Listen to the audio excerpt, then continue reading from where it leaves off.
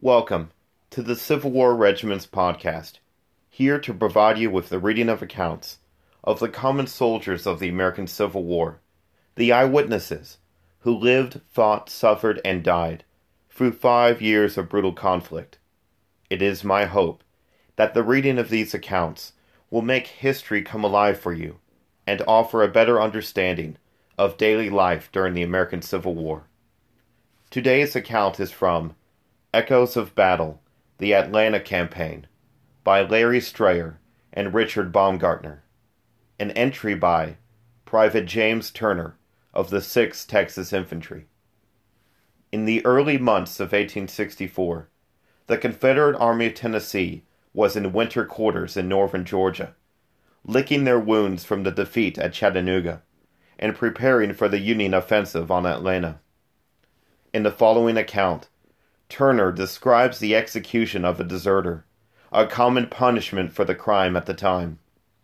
The young Texan describes the scene dramatically and graphically. A snowfall provided the men with a pleasant distraction of the terrible event witnessed. Here follows Turner's account. While in camp on March 22nd, we were awakened from sleep during a heavy snowstorm and ordered into line. It was very dark, and the snow was falling thick and fast. Although we had no idea what we were called out so hurriedly for, we took our places in ranks and were marched quietly toward the east until we came to an open field.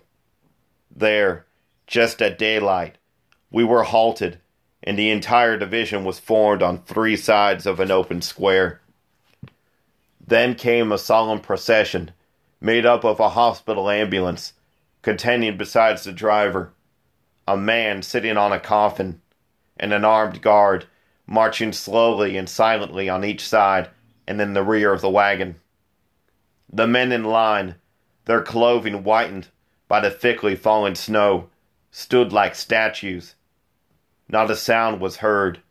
The deep snow muffled all sound, and in the weird light of the breaking day, it seemed as though a phantom procession was passing in review.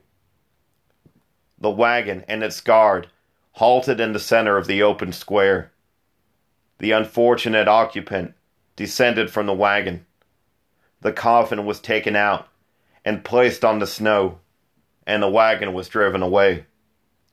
The silent guard stood at attention. The chaplain's voice could be distinctly heard as he had offered up prayers for the man about to die.